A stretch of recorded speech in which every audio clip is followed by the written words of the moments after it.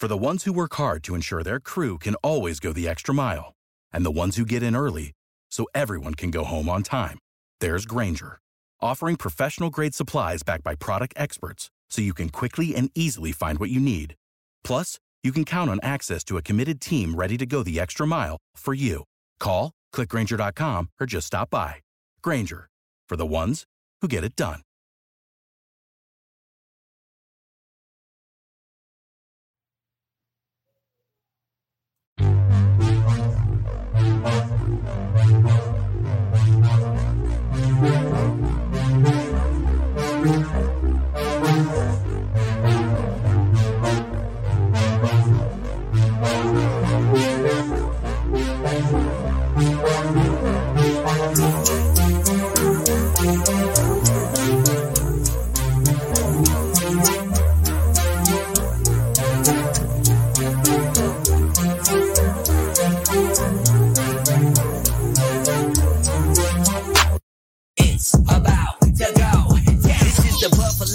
Sports Podcast, where we talk history of the game, numbers and stats. And each week we highlight a charity that's doing good. If you haven't subscribed yet, then you should, because I'm this the real deal. And you know I gotta shout out the Buffalo Bills. Turn it up to the max, sit back and relax. This the Buffalo Nerd Sports Podcast. Let's go.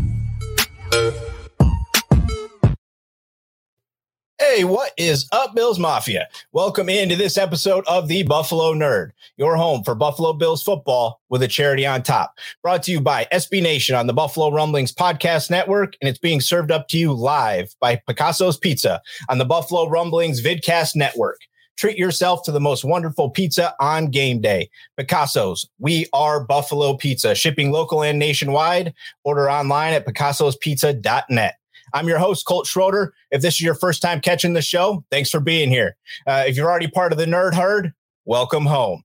As you can see this week, I am joined by Ian Valentino. He's a member over at Pro Football Network 365. He does fantasy. Today, we're going to dive into numbers and who you should be putting your money on this Bills roster. Ian, welcome in, sir. How are you? Thanks, Colt. I appreciate it. Really, really excited. Obviously, we're like a week away of the season kicking off and college football this weekend, so you really can't go wrong. Oh, yeah. I mean, college football kicking off right now as we speak. There's quite a few games going on already. I think we got college football all the way through the weekend. And then next week, right? I mean, it's happening. It's finally here. Everybody's been dying, waiting, right? The closer you get to it, the worse it gets. And then now we're finally there, right? We get the rosters. Things are starting to develop. It's time to get going. Super excited. But like we do every week on the show, before we get into all the football stuff, we are going to highlight a charity. Ian does choose the charity because he's the guest on the show. So he decided to choose St. Jude's this week. So Ian, why don't you go ahead and tell us a little bit about why you chose them? Yeah, St. Jude's, it's just an amazing organization. I worked closely with them in college. I was a T and Tau Kappa Epsilon in college, and that was our fraternity charity that we often did fundraisers for. And so just got to see a lot of close up of what they did. Everything that you donate to them goes straight into what they do. I think that's an amazing thing. It's super critical for charities to invest in their people, invest into whatever their cause is. And you really can't get any better than working with kids and doing what they do. So for me, it was a no-brainer. Yeah, absolutely. I mean, I think most people are familiar with this organization. They do incredible stuff, right? I mean, if you haven't for some reason heard about them or you forgot where to find them, they're at, you can saw there on the screen, they're at stjudes.org. So you can head over there. There's ways to donate time, money, energy, whatever you got, right? They're willing to take anything and everything that you can put out. So very cool organization. What's up? Richard's in the house tonight. Thanks, Richard, for being here, man. Appreciate you. So we're going to kick off with a little bit real quick. This isn't necessarily Ian's wheelhouse per se, but he covers the football on all aspects, right? So just real quick, I want to touch on a couple things because we just had the 53-man roster come out and some Bills Mafia, some upset about some things, some pieces moved that they didn't want moved. And I've been trying to take the approach of like, our fringe players are just no longer fringe players. Like the second level for us now is the fringe, right? Like I feel that's where we are. But is there anything like anybody that was crazy cut over the NFL or on the Bills or anything that like you're just like, man, the NFL is crazy? Some of it is, it's like you said, the 53-man is so strict. and it limits so much of what you do. And I think that fans kind of sometimes miss the boat when you're looking at like who could be cut, because a lot of times 46, 48 positions are already kind of locked in. Draft status matters. If financial obligations matter, there's not usually that many roster spots really open. I thought CJ Gardner-Johnson, I know he wasn't cut, he was traded, but essentially was a move made because they couldn't have an extension. And also they were simply looking to revamp their defense a little bit. Thought that was a really surprising move. That was a great pickup for Philadelphia. For the Bills specifically, OJ Howard, I think that's obviously that caught everyone's eye. It just kind of goes back to what he was as a prospect. Everyone knew he was risky because he had one great game, but he's an amazing athlete. And I think, he goes to Buffalo. I know I really liked him coming out of Alabama. The hope is that, this is his chance. It's finally his chance. And, just again, speaks to their depth. They did a great job scouting guys that really fit what they want to do. And Howard really hasn't been the guy that maybe we thought that he could have been. So Justin Coleman, too, another really good player that was cut out of Seattle. Good slot cornerback. Thought he could fit a lot of teams around the league because a lot of teams need help there. So he was another guy that I would say that he would probably catch on pretty quickly somewhere else that needs help. Yeah, I mean, it's a tough proposition. Like when I'm looking at it, I tend to go to money first. That's where I start my process is I'm like, how much money is this going to cost us? Because we don't have a lot of it. And you're right. There are a ton of rosters that just don't need a lot. And I consider the Bills to be one of those rosters. And we should be comfortable and enjoy being in this position because the 17 years prior were terrible. Right. So I would much rather just be like, sorry, bro. I love you. I hope it works out for you, but it's just probably not here when you've got some of the guys we're going to talk about in front of you. I mean, it's just very tough. So I think it's interesting how people manage it. Different teams do it different ways. You saw the Bills cut Tavon Austin a week prior to this, and then they brought him back immediately on the practice squad. So there's some gamemanship, I think, that goes on with all this as well, right? That's definitely part of it. And some of it's short-term versus long-term building. And some of that's going to change too over the first couple of weeks because you want to kind of match your practice squad to whoever you're playing up next if they have inside knowledge of who you're playing. So there's definitely gamesmanship to it. There's definitely some politics to it. There's developmental factors that go into all of this. There's contractual reasons. If guys are on practice squad after week one, then you can elevate them to their full roster and not have to pay for their full salary. Like it ends up not being guaranteed. So there's a lot of little minutia things that matter, especially for a team like the Bills. Like you said, there's not a lot of money to play with. So even if it's a couple $100,000, that matters. It's going to matter for this team over the next couple of years. Yeah, absolutely. And I think you bringing up OJ Howard is like a primo piece of that, right? Because throughout camp, I was like, he doesn't look good. This doesn't look good. Like everybody else is shining and I have no idea that he's on the field. Right. So that's a problem. But you paid him $3 million.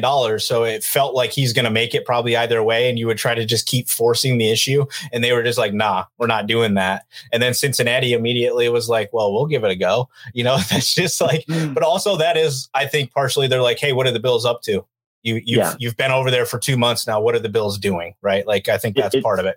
It's the blessing of being a first early round pick. And it's also, also a little bit of gamesmanship. It has two things. He's going to keep getting jobs forever as long as he's a healthy one. It's a position that's really tough to develop as well. So, hey, if you can have a kid that's 6'4", 6'5", and can run fast, tight end is not a bad position for them.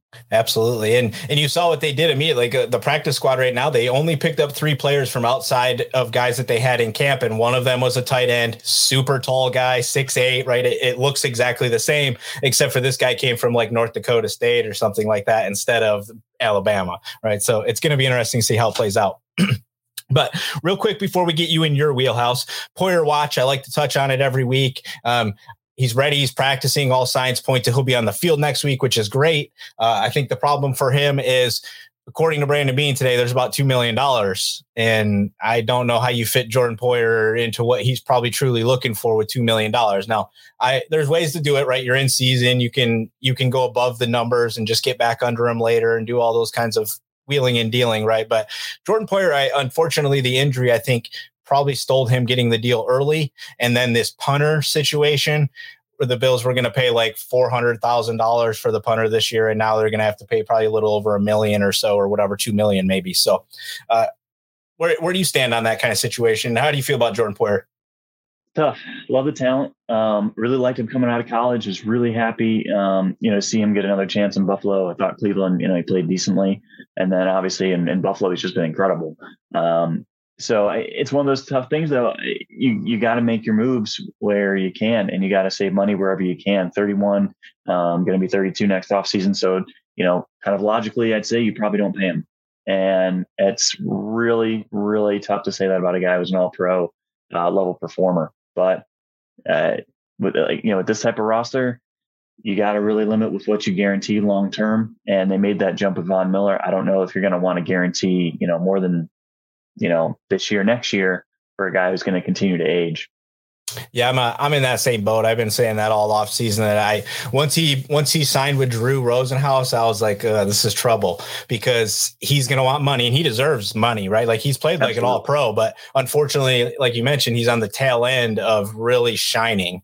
And I don't see, when they signed Hyde to the long-term deal, the writing was on the wall for me that they kind of were choosing to go a little bit more with like the brains type of player compared to the guy that's going to be bruising his body potentially in his late 30s, So I don't think he's going to stick around. I thought they might sign him to a 1-year deal this year, pay him nicely with the idea that he's probably playing with somebody different next year. But I mean, that's tough. It is when you start talking about like, we're just going to walk away from all pros, but I mean, at some point you have to, because you have to have a churn, or you just win now and then you're dead, right? You basically have to pick one. I mean, you're gonna have, you got Tre'Davious White's contract already, and Tremont Edmonds got his contract, in a certain situation. Ed Oliver potentially. So it's like you can't you can't have them all, and so you get your 3rd round comp pick in the future year, and this is where you rely on the coaching staff. You rely on the scouting department. Safety theoretically would be an easier position to replace, theoretically, especially if you have Hyde back there. So you make those tough calls as you go. Yeah, especially when you have the team around them that you do right now, it's easier to say like, okay, we can let that slide and see what happens. I've been standing by this whole time that eventually Tre'Davious White's going to be a safety. And the way that we deal with the cornerback position, we do really well with the cornerback position at bringing fresh guys in. They did it again this year. I just think that there's maneuverability that they believe in on the back end, and paying older guys long term, I don't know that flies. Yeah, it's tough. It'll be disappointing, right? As soon as the guy that comes in is terrible, it's going to be real bad, right? But who cares? So, all right, let's start talking about NFL in general a little bit. So I want to give people kind of a perspective of where you're coming from. Normally people that cover the NFL, they don't really have an allegiance to a team, right? What's your true kid allegiance? Where did you start? Who's your hometown team? So I actually grew up in Rochester, New York, but I wasn't a Bills fan. So a lot of my family was Bills fans. My dad was a Dolphins fan because he grew up, he didn't grow up, he grew up in Ohio, so he was more of a Browns fan, but he actually was in Miami for a large part of the Shula era. And so he ended up being a big Dolphins fan. So I ended up being kind of a Dolphins fan, but I grew up in Ohio later too. So I've kind of been all over and not been super passionate about a franchise for quite a while. Yeah, I mean, you tend to find that like when I reach out to a lot of people, I'm talking to them, and when they have NFL in their name, it's because they truly don't really have like this allegiance at all to any team, right? That's kind of, they're just in general, they just love what's going on with football, so they just trend to everything. So that's kind of the answer I was anticipating we would get. But all right, so now let's start talking about AFC, NFC. But real quick before we jump into that, you guys can see on the screen that are watching the folks over at Play Action Pools. They're partnering with the show this year. We partnered with them last year. I love those guys over there.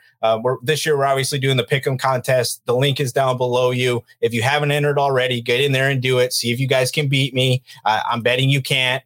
But if you can come in and try to beat me. It's free to play, and you can win yourself a little autographed Bills memorabilia when it's all said and done. Okay. So make sure you guys hit that link down below, and you guys go check out Play Action Pools. They do stuff like weekly survivors. If you just want to challenge your coworkers, you can put together a weekly tournament, couple weeks, playoffs. You can do all sorts of cool stuff. It's a lot of fun. So, all right. NFC's best. Who is it? I go towards Tampa Bay. I know it's easy. They're the betting favorite, but just on paper, it makes sense. There's too much offense. A lot of teams got worse. Green Bay got worse, and I didn't think that they were really a Super Bowl contender anyways with that roster. San Francisco probably took a step back for the short term, making the quarterback change, even though it's the right move. I think Lance is going to have those ups and downs throughout the year. Not sure about the Rams either. I mean, losing Miller was huge. He changed their season when they acquired him. Same for Beckham. He changed their season. So they're going to be in the mix. I think the Rams are going to be right there. I think Philadelphia is my dark horse, though. The question with them is Hurts. Can Hurts get him through? Are they the team of the second half of last year, or are they a team of the first half, or are they somewhere in between? Because if they're the team of the second half and Hurts takes a step, that team could make the Super Bowl. If they're just they got hot, weaker schedule, which is the case. It was a bit of a weaker schedule in the second half of last year. If they're that team, they're probably just a wild card team. So I don't love the NFC. I'm not going to say I'd be stunned if the Super Bowl champion came from that conference, because it's kind of the same thing as last year. It's one game, where right? It's just one game. Yep. And you get lucky. You play the weakest team of the AFC that could have possibly come out from the last three teams. Anything can happen. But on paper, I think there are probably 3 or 4 AFC teams better than the NFC, that, in my opinion. Yeah, I mean, I'm in that same boat. I agree with that. I have some question marks about how well the offensive line for Tampa Bay is going to hold up this year. That's my only concern with them. And funny enough, last night when I was on a show, they asked, who are your Super Bowl dark horses? And I actually think that San Fran is in a great spot to pull it off this year and get there just because of who they are. But my dark horse as well was Philadelphia. And you have to look at where they finished last year, because their strength of schedule this year is going to be considerably different against some of these other teams like the Rams, like Tampa Bay, who are playing number ones, right? Some of these guys aren't number ones this year after losing some players and stuff, but it looks easier for Philadelphia to me to get in. And then if they get in, I find them to be one of the most dangerous possibilities you could come across. They're almost like Tennessee, too, from a couple of years ago when they upset Baltimore, because teams aren't gearing their defense towards that run-heavy attack. So matchup-wise, they could just be a strange fit. If you face a couple teams that are more built to stop the pass, and you're facing a run-heavy team, that could be your downfall. So it always comes down to matchups. Yeah, this does feel like an NFC year for me too, where like 9-5 or that 500 team is going to get in the playoffs, like maybe a couple of them. And so like Philadelphia might be like the number 3, right? But they're going to host a game first, and then who knows what happens, right? You could end up hosting again and things of that nature. So yeah, I find them to be like a team that's like the Colts. Like last year when they came in, you didn't necessarily want to play them, because they could do a lot of things that could catch you off guard in a week. Or if Jonathan Taylor just goes balls to the wall, you might not have the answer, and that's all it takes, and you're done. Your whole season's over, right? So I agree with you a lot on that. So how about where are you at, like out in the AFC? Because you said there was probably a few teams that you said were better than the NFC. I agree with that. Who would be like your surprise AFC team right now? Well, I would say Cleveland. If Deshaun was suspended 6 games, I think it was Cleveland. I think they would be my dark horse. I just think top to bottom, that roster is fantastic outside of maybe receiver. But I think they probably would have been more aggressive in addressing that need if Watson was going to play more. So them kind of aside, I think they've got a pretty tough track to get to the playoffs now. It's hard not to look at that AFC West and just pick your favorite from there. I mean, you could conceivably see all 4 teams make the playoffs. Like, I think each team is that strong individually, with the lone question mark of Vegas. Does Las Vegas have the secondary to get there? That's the big question for me. So I think of a dark horse, which is so hard to go. I know the Chargers have been kind of a favorite, but if it's not them, in Denver, because Denver's roster is just so strong. I mean, they traded away Malik Reed, a guy who's had 13 sacks over the last 2 years, because they didn't have room for him. Like, that's crazy to think about. They took a late round pick to get rid of a guy like that. So I think Denver would be the team. And I don't say that with strong confidence. That's just where the AFC is. That you could literally make the claim that 1 or 2 wildcard teams could come from almost every division. I think the East is probably the East and the South are the 2 shakiest there, right? Like, they obviously have some bottom feeders, and then they also have some clear like middle tier teams. So, but the West and the North, just absolutely brutal. Yeah, I mean, I agree with that 100%, because the West is, to me, like I'm not. Like, when they signed Russell to that extension today, I was just kind of like, no, like, why? Like, I don't understand what you're doing, Elway. Like, you're proving to me that you can't draft a quarterback, I guess, is essentially what you're doing, because there's no reason to sign him to that deal. Try him out, see if it works, right? Like, it looks great on paper, but you still have to play. It was the cost of the deal. And I think that a big reason why Russell didn't stay in Seattle. Yeah, I mean, I felt like he was kind of trending down, and you could relate that to offensive line and a lot of other things. Pete Carroll, I think, is past his prime of being an NFL coach. So there was a lot of moving parts to that, but like that's a lot of money to just commit to an older guy that you haven't even seen in your team because you had success with it with Peyton Manning, right? Yeah. Like that's Peyton Manning, right? Like you can't keep rolling the dice there, but whatever. I agree with you in the sense that it's going to be probably one of those teams that I don't think the Chiefs are going to make it this year out of all that slate. I just don't find a way for them to truly make it. I think they've fallen off defensively, and offensively, I'm curious to see what you're going to do. I understand they still have speed, but it's not Tyreek Hill speed, right? It's unproven guys. So in Tennessee, I think and then today, the loss of the rusher, I forget his name, but he tore his ACL today. They already felt like a trend down team to me. That's not going to help them out. So, I'm having a hard time not saying that it's going to be AFC West, Bills, or I'm trending Ravens again this year. I think they have the ability every year. I think that organization just has the ability to pull it off. But yeah, they're only tough because they're relying on so many players coming back from major injury. Yeah, huge. And can they throw the ball? I mean, and I love Lamar Jackson. That's not a Lamar Jackson comment. That's we didn't replace Marquise Brown. Yeah, and we still have Greg Roman as the coordinator. He doesn't throw. Right. He doesn't have to. Like your two biggest question marks are still there. So the only reason I like them is because even when it was just like Mark Andrews, you still couldn't stop it. Right? Like they still are so good. Yeah, if they get out ahead, they're so good at running the ball. I mean, and that defense is just. Although it's a new defensive coordinator, it'd be interesting to see how Mike McDonald does. It's not Wink anymore, so that'll be interesting. I love Baltimore's raw talent.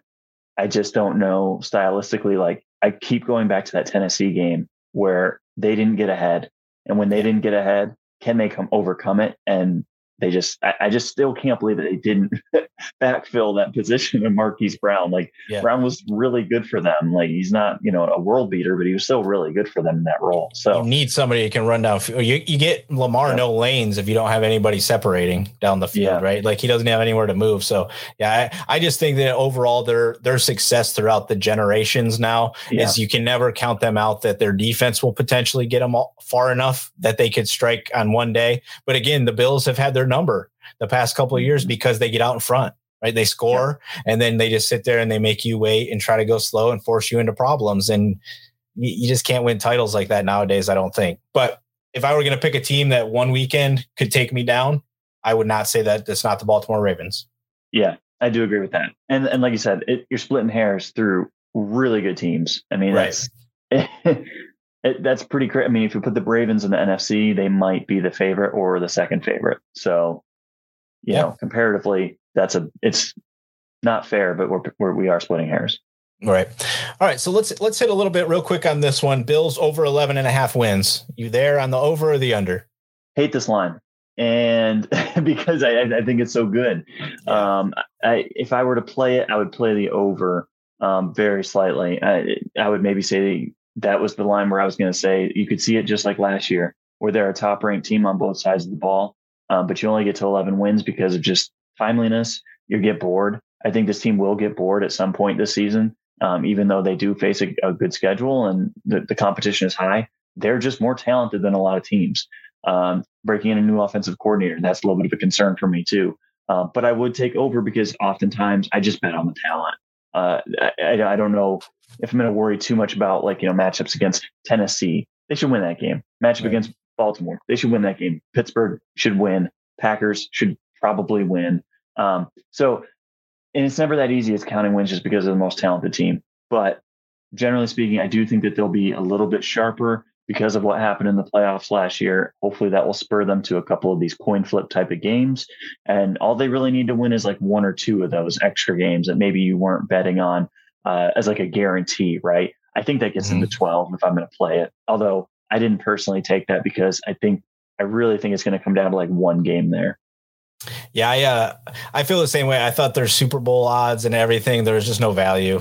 They're so good, yes, and I can buy into that. But the AFC is so good that, so I just didn't see the value. I do agree with Richard, the 13-4, but I also think that one of those losses is potentially like Week 18 that you just take a loss that you have to kind of consider, right? When you're a good football team that maybe not everybody's playing, you probably are smashing New England out of playoff contention at that time, right? So you might just roll out the backups and you might take a loss heading into the playoffs, right? So I take some of that in consideration. I'm in that same kind of 13-4, but I don't feel like I want to mess with it because 12 could be the number, right? I think there's 7-8 teams in the AFC that could be at 10 wins plus, right? So 12 could be your number.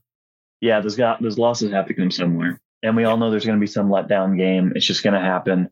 God forbid if there's an injury, not that we're hoping that, but I did take the Bills to win a Super Bowl because I don't think we're going to get dramatically better odds on that at some point. Like, I don't think this team really hits like a streak where like they're going to be, plus 900, plus 1,000. I got them at like plus 600, plus 700, something like that. Yeah. But like you said, I mean, I'm only doing that because I really think this team wins it. So like, I'm going to take it now, and then I'll probably just double down when it comes down to the playoffs, depending on like what happens. Yeah, they're probably not going to be like the 8-5 Tampa Bay team, right? That went on and won the Super Bowl. So I don't. Yeah, I kicked myself because I took that team. I took that team in the preseason, which the odds weren't amazing, but if I'd have waited to take it, it would have been so much better. Right. At least you got the victory out of it. All right. Let's touch on some of the players real quick. We got about another 5 minutes or so here. So Josh Allen, they got his pass yards. Last numbers I saw before you and I chatted, it was 43.20.5. Touchdowns were at 35.5. Rush yards, 524.5. Rush touchdowns at 6.5. If you go and look at his numbers from last year, they basically just said, we're going to put him right here where he finished. Yeah. It's pretty darn close. I hate that. Yeah. I hate when they do that. I think they really nailed it. I would say the under on the yards, under on touchdowns. Those two are probably the strongest, I feel. And it's not because I just think that the offense is going to shift a little bit. And I think some of that comes back to like the boredom. And I think bolstering the offensive line, getting Roger Saffold's good, adding to the backfield a little bit, knowing the hierarchy of the backfield. They just need to take some off of Josh Allen's plate. Like, I think this is where he meets 2020 plus 2021. More efficient. You're going to see his yards per average go up. You're going to see his completion percentage go up. But overall, they're going to take off of his plate because you just have to. You can't go angel of death like every other game. And they're just not going to need to. So I took these margins are so close, right? Like, I think if you take a little bit off, still has a great season, has a little bit more of an efficient season. You'll see the interceptions drop a little bit there too. Rushing stats, these are really, really tough. I would take over just because I think that's who he is. I think he's just going to run. I wouldn't touch the rushing touchdowns, but I think he's going to run just enough to hit the over on the 524. He had 240 yards more than that. Yeah. So, I mean, I think it's not like it's Kyler Murray. I think he's specifically trying to not run, whereas I think Allen's just going to get into the game, and it's just who he is. Yeah, that's awesome because I pass yards, passing touchdowns, I was leaning under. I agree with the assessment that I think there's going to be a little change in what takes place, and there's I think a stronger possibility this year that he's not in games all the way till the end. I think some of that's going to actually come into play a little bit this year too. The rush yards, I was going to go over that. I think that he will do less. But 500, he could have 80 in a game with 2 runs, and then you're not far off of getting to 500. A couple more times like that, you're there. So he may have like 220 just against like Miami in those 2 games. Like, right. There's certain matchups that are so advantageous for him. I think for sure you take the over on that one as well. Yeah, I agreed with the rushing touchdowns too. He was at 6 last year. I saw Moss at the goal line a lot more this year. I think if there's health for one of those running backs, they'll be the top priority at the goal line. So unless he does some big runs from outside the numbers and stuff like that, I don't think I would mess with 6.5 at all. I would just leave it alone because that's kind of a crazy number. All right, let's go to Diggs. 11.99.5 and 8.5 touchdowns. I like over on both. He's going to continue to be the guy. And you lose Cole Beasley, you lose Emmanuel Sanders. I know that this room is loaded, but you got rookies and you got young guys, or at least newer guys, Jamison Crowder, Isaiah McKenzie. We'll see. I mean, we have to still see on those guys. Like, I know practices are what they are, but Josh Allen's going to go to his guy, and Stephon Diggs is that guy. Like, he's just going to get his. The question is whether he misses games. I think that's really, like, when I look at a number like this, is to me, odds makers are saying we're betting that he's going to miss a game. And that's where the difference is. I take the over on those because health is just impossible. Yeah, I agree with that assessment too. In the same regard that week 18, he might not play, right? So you're essentially almost losing a game too. But I actually like my wide receiver rankings. I have him as like the number 2 wide receiver to take in fantasy because I've seen consistency for multiple years now with him. And I have no reason to not believe they can do it again. Right. All right. So that brings up Davis next. They've got him at 850.5 and 7.5 touchdowns. Oh, I hate this. If I'm going to take anything, I'll take the under. But he's the biggest wild card. I think one of the biggest wild cards, not only in fantasy, but just in football this year because of what he could be. I love the talent, love him out of UCF. But I don't know for sure what his role is going to be. When that happens, I'm generally going to take the under on yards. I'm not going to play the touchdowns at all because he's such a home run hitter. That could happen in 4 games. Right. So, I don't want to touch that in the same sense that like he may also not get them this year. He's just because he's that type of variance player. So I would say under on yards. I don't feel super strongly about that. There's a lot of opportunity available. But functionally this offense, there's been a lot of changes and they're not significant enough to maybe like be too worried, but there's enough to maybe say, does Ken Dorsey love this guy? Does he want to feature him more? I don't know. Yeah, I agree. If I was going to fly with him, it would be an over on the touchdowns just because of it could be 3 games. He might get touchdowns and that could equal 8, right? Like we've seen that happen, but it's truly a roll of a dice. But yeah, I think that all agrees. So 2 guys real quick here, Singletary at 700.5 and over 5.5 touchdowns. I like the overs on those. I think James Cook not coming in and just stealing the job is a good indicator for Singletary. He's a good back. I think they just need to commit to what they want to do. I think that's the biggest question, right? Like, and they got to this point last year where they don't mess with Zach Moss too much. Like that was the right call. Like, thank goodness that they realized it. But I think Singletary is going to probably hold off Cook. If he beat him out to this point, I don't think we're going to see a major change there. So I like the overs on both of his. Yeah, I like that too. I think he could be at 6 touchdowns in the first 4 games of the year. Realistically, if the offensive line, I'm anticipating a much better push, and it's going to give him way more opportunity. If you actually look at his numbers, once he gets out moving, he's good. Yeah. Right. Yeah. You just got to get him moving. Sometimes we haven't been great at that. So, all right, we're up against it here. You already gave me your Super Bowl guy, who you think is going to win the Super Bowl. It is the Bills. The only other kind of lone guy is Dawson Knox at 449.5 and 6.5 touchdowns. The touchdown number definitely scares me. I think he might get he could get to the yards. What about you? I think he gets the yards. My skepticism on Davis, I would shift optimism on Knox. He was so good in the red zone. So I'm not really sure on the touchdowns either. If I'm going to take anything, I'll take over on both. I do think that Dorsey will continue to prioritize the tight end position and scheme him up good opportunities. And we've seen that Allen likes him. So I think those things bode well for him. I'm going to take the over on both of those. Yeah, that was the piece I was going to hit. Like, I think people are underestimating how much those two do things with each other and stuff like that. I think when it comes down to it, and there's moments in duress, you look for Stephon Diggs, but then after that, he has another target in mind. And I think that is Dawson Knox. To me, I didn't think he was that important until he was lost last year and the offense completely stalled. Right. It was like, holy crap, Dawson Knox is what runs this offense. And then he came back and everything magically just started flowing again. Right. So I agree with that 100% that he could go over that touchdown mark too easily, but it's tough with you. You don't know. Touchdowns are tough. Yeah. He's probably not going to have multiple touchdown games. He's more of like a 1 touchdown, probably here and there type of player compared to Davis with maybe 5 in one game. I would say that's how it flows for me. But all right, let's get you out of here, Ian. I appreciate you coming on and hanging out with us. You got anything that you want to shout out before we get you out of here? Just check out our work at PFN. We're doing a lot of stuff for fantasy this weekend. We've got tons and tons of articles dropping for any fantasy help that you may need, free Discord. So definitely check that out as well for betting and for fantasy. So we're always here just to talk shop. So really appreciate it. Yeah, love it. It's a lot of great knowledge over there. They're putting out a lot of good stuff. If you're into numbers and betting and the things like I am, it's a place you should be hanging out and, checking out what they're up to. I personally, like I was going to say too, Davis is kind of the guy that I'm going to probably attack during the season on a game-to-game basis. And once I see how things are starting to flow, but lots of knowledge like that coming from places, where Ian's hanging out at. So you guys should have over there and check them out. Make sure you guys head over to stjudes.org and check that out if you have the opportunity, if you're in a position to donate time, energy, any of that stuff. And of course, make sure you're hitting that link down below so I can whoop you in the pool.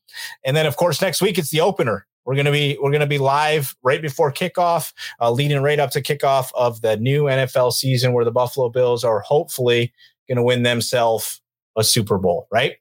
So thank you everybody for coming in and hanging out. Appreciate all you guys, and of course, go Bills. Make sure you leave a review and subscribe so you never miss another episode. We'll see you next time. Leg out. Support for this podcast and the following message come from Corient. Corient provides wealth management services centered around you. They focus on exceeding your expectations and simplifying your life. Corient has been helping high achievers just like you enjoy their lives more fully, preserve their wealth, and provide for the people, causes, and communities they care about. As one of the largest integrated fee-only registered investment advisors in the U.S., Corient has deeply experienced teams in 23 strategic locations. Corient has extensive knowledge spanning the full spectrum of planning, investing, lending, and money management disciplines. Leverage Corient's exclusive network of experts to craft custom solutions designed to help you reach your financial goals, no matter how complex they may be. Real wealth requires real solutions. For more information, connect with a wealth advisor today at Corient.com. That's Corient.com. Corient.com. When you need mealtime inspiration, it's worth shopping Kroger, where you'll find over 30,000 mouth-watering choices that excite your inner foodie. And no matter what tasty choice you make, you'll enjoy our everyday low prices, plus extra ways to save, like digital coupons worth over $600 each week. You can also save up to $1 off per gallon at the pump with fuel points. More savings and more inspiring flavors make shopping Kroger worth it every time. Kroger, fresh for everyone. Fuel restrictions apply.